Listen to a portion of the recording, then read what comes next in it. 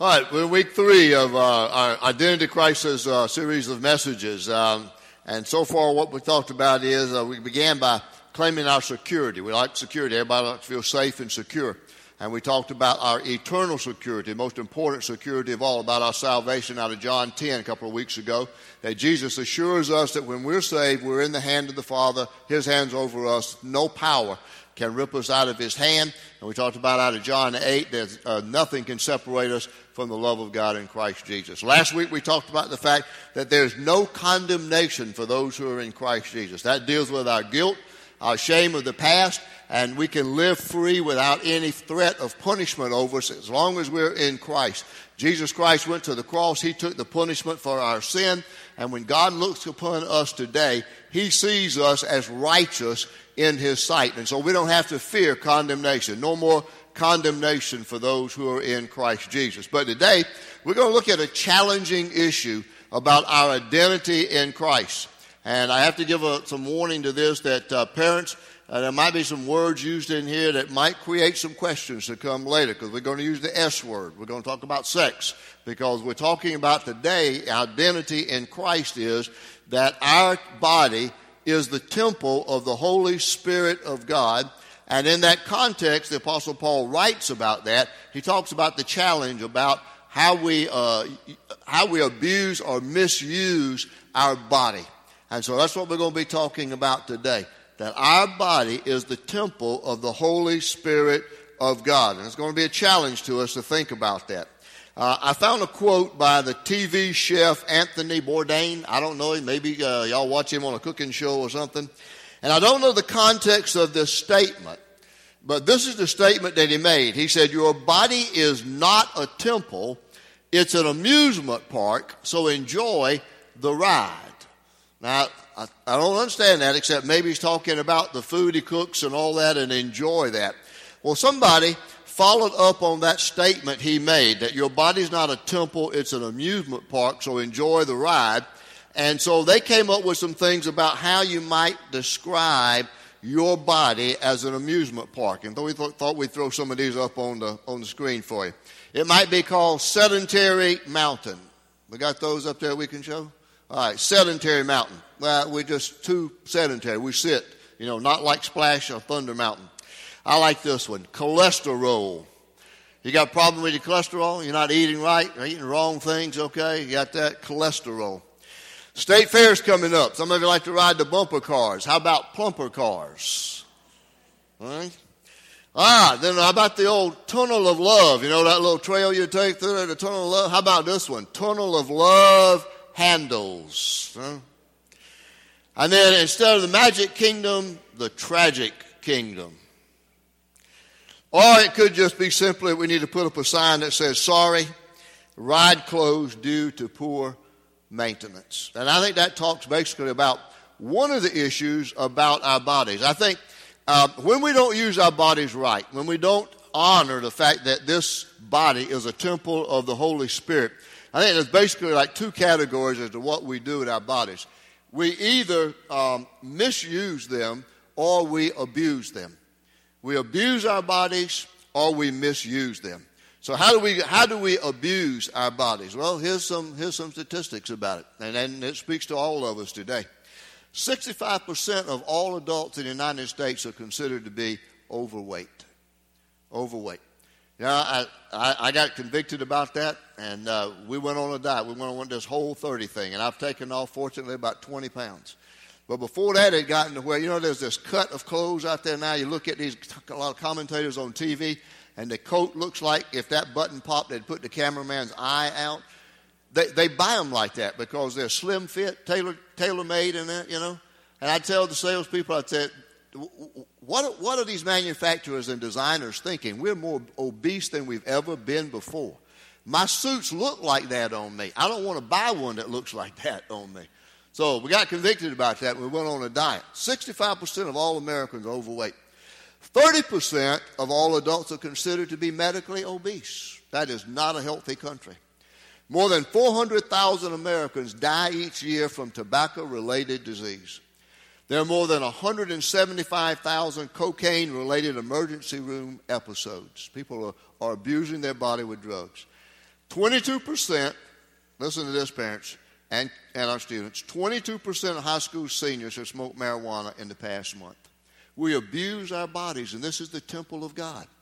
And what's so tragic about it is that Psalm 139 reminds us that God has created this body in a unique way and that we are fearfully and wonderfully made. So we abuse our bodies in certain ways. The other thing we do is that we misuse our bodies. How do we do that? Well, we misuse our bodies in relation to sexual activity. Here's some other statistics. Over 15 million new cases of sexually transmitted diseases are reported every year in the United States. Approximately 2/3 of the people who acquire the sexually transmitted diseases are under the age of 25. And it's estimated that nearly 65 million people in the United States have some form of a sexually transmitted disease. Now, all that sexual activity, I think, is fueled by what's going on in our culture today. There are over 4 million pornographic websites in our country today, and 68 million pornographic search engine requests daily. Can you imagine that? 68 million pornographic search engine requests daily. And that leads to 2.5 billion daily pornographic emails. 40 million United States adults regularly visit pornographic websites, and 47% of Americans say pornography is a problem in their home. Now, when I'm preaching to this and we're talking here to the church, you might think, well, why is that something that you need to bring up in church? If all those statistics are true, somebody in here has got a problem. It's going to speak to at least one person who's got a problem with this issue. And so it's in the Word of God we got to deal with. It's part of our identity, that our body is a temple of the Holy Spirit of God. No wonder with all these facts, then, that the porn industry is a multi-billion-dollar industry. Sex is put right in front of you at your fingertips. It's as close as your TV, your laptop, your iPad. Everything that comes through your television on the movie screen comes from Hollywood that wants to sell sex and wants to say that whatever they put through those airways, it's what is normal. And that is not true. That's not what God's Word tells us. See, God did not create us to abuse or misuse our bodies. He did not create us to misuse our bodies in sexual activity in a way that does not honor Him. And so that's what's behind this writing that the Apostle Paul writes about here in 1 Corinthians 6 when he writes about our bodies being the temple of the Holy Spirit. We're going to look at 1 Corinthians chapter 6 beginning in verse 12. And let's just listen carefully to what Paul writes, and then we'll talk about the whole setting for the letter of Corinthians and where this church was and what their background was. Paul says, everything is permissible for me, but not everything is beneficial. Everything is permissible for me, but I will not be mastered by anything. Food for the stomach and the stomach for food, but God will destroy them both. The body is not meant for sexual immorality, but for the Lord, and the Lord for the body. By His power, God raised the Lord from the dead, and He will raise us also. Do you not know that your bodies are members of Christ Himself? Shall I then take the members of Christ and unite them with a prostitute? Never. Do you not know that he who unites himself with a prostitute is one with her in body? For it is said the two will become one flesh. But he who unites himself with the Lord is one with Him in spirit. Now here's where he gets really down to talking about our body as the temple. And he says, then flee from sexual immorality. All other sins a man commits are outside his body, but he who sins sexually sins against his own body. Do you not know that your body is a temple of the Holy Spirit who is in you, whom you have received from God? There is the bottom line. In Christ, my body is a temple of the Holy Spirit. He says, you are then the temple of the Holy Spirit who is in you, whom you have received from God. And he goes on to say, you are not your own. You were bought at a price. Therefore, honor God with your body. Now, there are going to be some difficult words, maybe already that you've heard, maybe things he's going to have to deal with. But here's the backdrop about this whole issue that Paul is writing. He's writing to the believers in Corinth. The city of Corinth was a notoriously, wickedly sinful city. To play the Corinthian was a phrase that always meant to be engaged in illicit sexual activity. There was a temple to Aphrodite, the goddess of love, and there were temple prostitutes where men would go in acts of worship and have sex. And then in the evening, the women would come down and walk the city streets and sell their bodies in sex. It's out of that background then that the believers came to form the body of the church there in Corinth. But obviously they were still having problems with it. They were living in a sex-saturated culture, and it was still creating problems for them. There was a major issue, if you want to know how bad it was, a major issue that showed how widespread the misuse of sex was.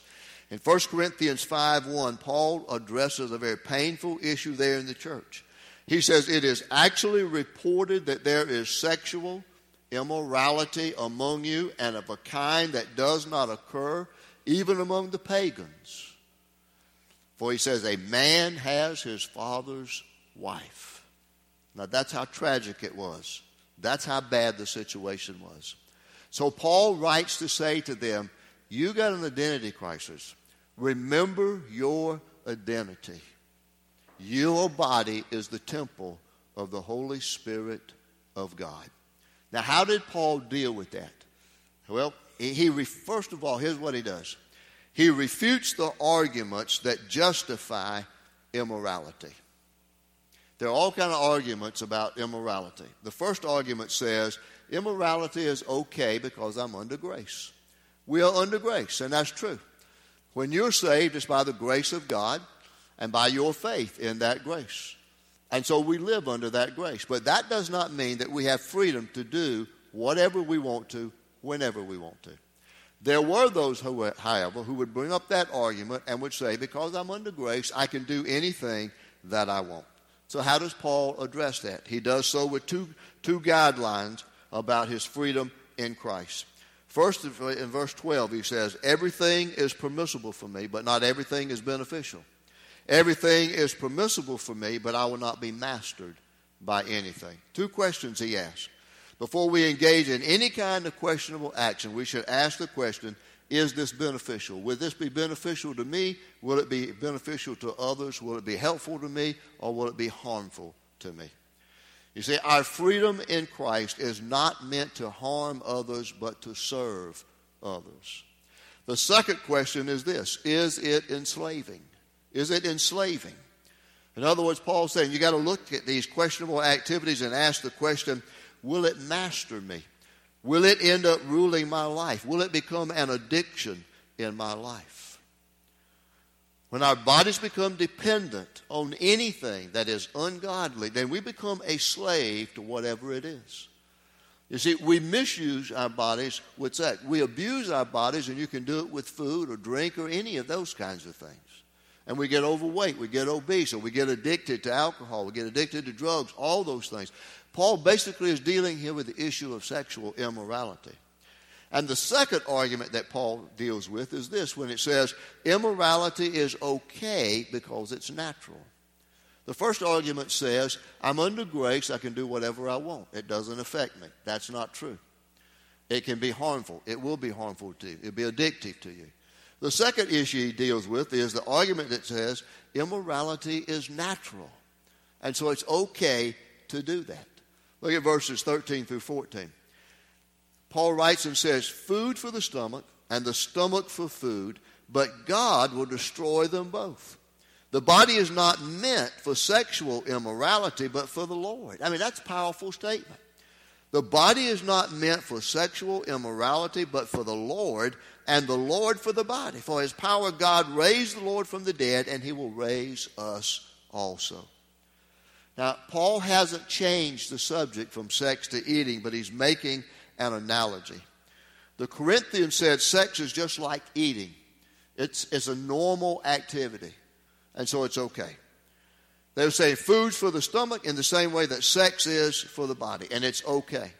When you overeat, nobody accuses you of immorality. So if you have sex the way you want to, when you want to, then what's wrong with that? It's just a natural part of the body. You see, the world that we live in today, regardless of all the emphasis it places on it, has a low view of sex. God has a high view of sex. He gives it to us as a wonderful gift to enjoy in the relationship of marriage. The world sees sex as another bodily function. The Bible teaches us that sex touches us and affects us at a much deeper level than eating does. It's something that involves your total being, not just your body, but your soul and your spirit as well. And so Paul deals with that issue. And he says that sex involves something altogether different than just the normal lust or the normal craving for food. First, the stomach is made for food. The body wasn't made for immorality. It was made for the Lord, he says. Your body is made for the Lord. It has a higher purpose than just being satisfied, either by gluttonous activity or by sexual immorality. It does not matter. Your body's made for the Lord. You're to take care of it, not abuse it, and not misuse it. Sex involves the body, but the body isn't temporary. We're going to get a resurrected body, and that resurrected body will be with us for all eternity. And so we can logically conclude then that our bodies weren't made for immorality, but for immortality. And that's the argument that Paul uses that says, I'm under grace, I can do anything, or it's just a natural tendency, it's free, it's what God intended me to do. And he says, no, it's not. It's not. He refutes that argument. The second thing Paul does is he rebukes the belief that our physical and spiritual lives are separate. Our physical and spiritual lives are not separate, and Paul addresses that so powerfully. And he does so with three very practical, powerful, spiritual truths that he points out so easily here in the text. First of all, he says our bodies are members of Christ. You think about that with this body. If you are abusing your body, you're abusing technically the body of Christ. If you're misusing your body, you're misusing the body of Christ. Verse 15 says, do you not know that your bodies are members of Christ himself? Shall I then take the members of Christ and unite them with a prostitute? And he says, never. See, our bodies are members of Christ. And when we engage in immorality of any kind, we use our body in a way that damages God and brings dishonor to God. That's a real warning to us about compartmentalizing our life. You cannot just say, over here is my worldly life, and this is where my body is, and this is where I do all the bodily functions and all those kinds of things. And over here is my spiritual life, and those two things are separate. This is where I'm in church, I'm in my Bible study, I'm in quiet time, and all of that. And you think that there's a disconnect between what happens out in the world and your spiritual life, and that's not true at all. There is no disconnect between your body and your spiritual life. They go together. So remember that you're not to engage in sexual immorality because your bodies are members of Christ. The second thing he says is our bodies are one spirit with the Lord. Our body is the temple of the Holy Spirit because we are one spirit with the Lord.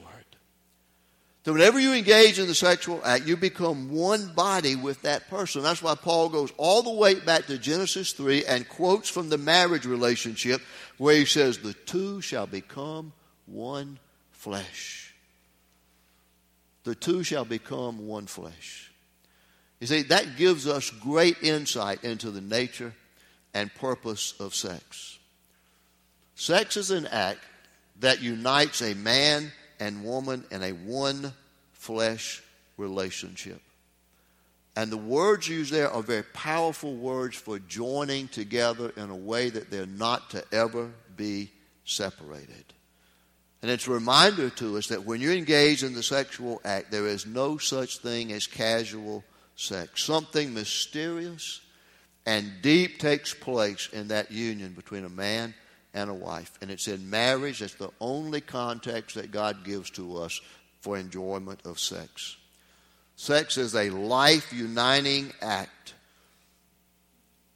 And it is intended for a man and a woman in the marriage relationship. And when it is experienced in that way, it is a beautiful expression of intimacy that only God the Father and His love for us can give to us. And only in marriage can you really experience it the way God wants you to experience it. So we are one with God. Our bodies are one with God, and we are one with God in spirit. The third argument he gives is this, that our bodies are the dwelling place of God. He says it very clearly in verses 18 through 20. He says, flee from sexual immorality.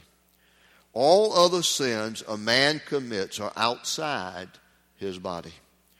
But he who sins sexually sins against his own body.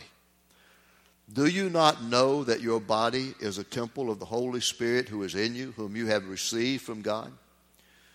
You are not your own. You have been bought at a price. Therefore, honor God with your body. You ever heard the phrase or said the phrase that all sin is sin, sin is sin is sin? I think Paul says something different about that here in this passage.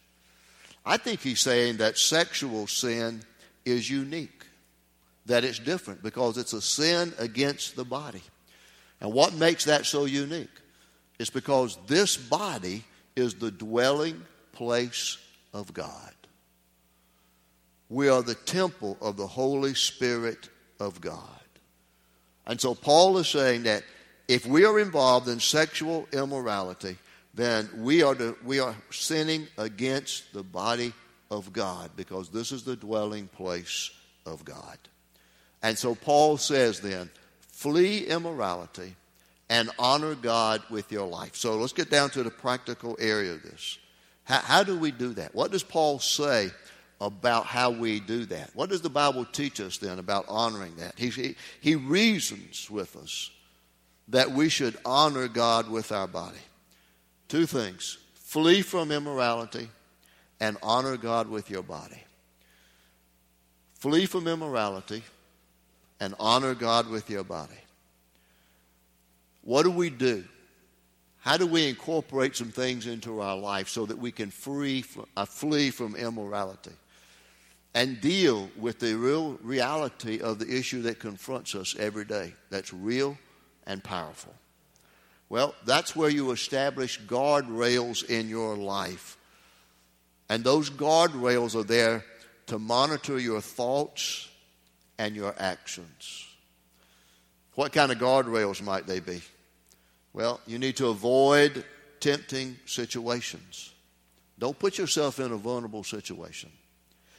You need to monitor what you allow to come into your house or your office through the television, through the internet, and be careful about the movies that you watch. Avoid those things that trigger lust in your life. Avoid compromising situations. Never put yourself in a compromising situation. Avoid compromising situations. I'm going to give you this option on this. Have an accountability partner.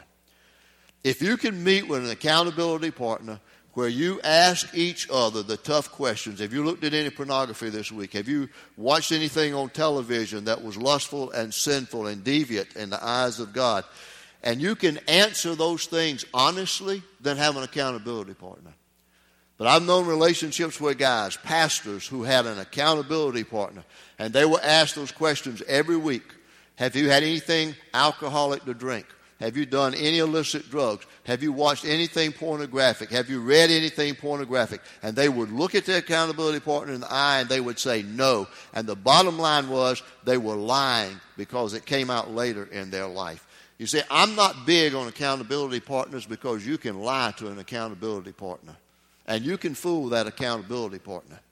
But you cannot fool God. Just get right between you and God. But if an accountability partner works for you, then use it, okay? But you have got to be honest in that relationship. And then the last thing that I would say about that, about establishing guardrails, is guard your heart and your mind. guard your heart and your mind. The Bible tells us that over and over and over. Guard your heart and your mind. Okay? So, flee immorality. Establish guardrails. Then the second thing Paul says to do is honor God with your body. And he gives us several reasons all the way through the Bible. God made your body. Psalm 139:13 says, you created my inmost being. You knit me together in my mother's womb. See, God is invested in your body. He created your body. You are created in the image of God. And if your body is the temple of God, this is where God resides, in your body. He will also remind you that as a believer in Christ, you're not your own, but you were bought with a price. And he also reminds you that the Holy Spirit lives in your body. Your body is the temple of the Holy Spirit of God. And that's why he tells us then that we're to flee immorality and honor God with your body. How do we go about honoring God in our body? Well, Romans 12:1 gives us the first example as a living sacrifice. Romans 12:1-2 says, therefore I urge you, brothers, in view of God's mercy, to offer your bodies as living sacrifices, holy and pleasing to God. This is your spiritual act of worship. Do not conform any longer to the pattern of this world, but be transformed by the renewing of your mind. Then you will be able to test and approve what God's will is, his good, pleasing, and perfect will. Offer your body that Jesus Christ bought for you through his blood sacrifice on the cross. Offer that body of yours to God as a living sacrifice. That's how you begin to honor God. Then the second thing I think that Paul would remind us of is that we need to discipline our bodies for godliness. That goes beyond guarding your heart and your mind, and it means really taking severe action. 1 Corinthians 9:24-27, Paul says, do you not know that in a race all runners run, but only one gets the prize?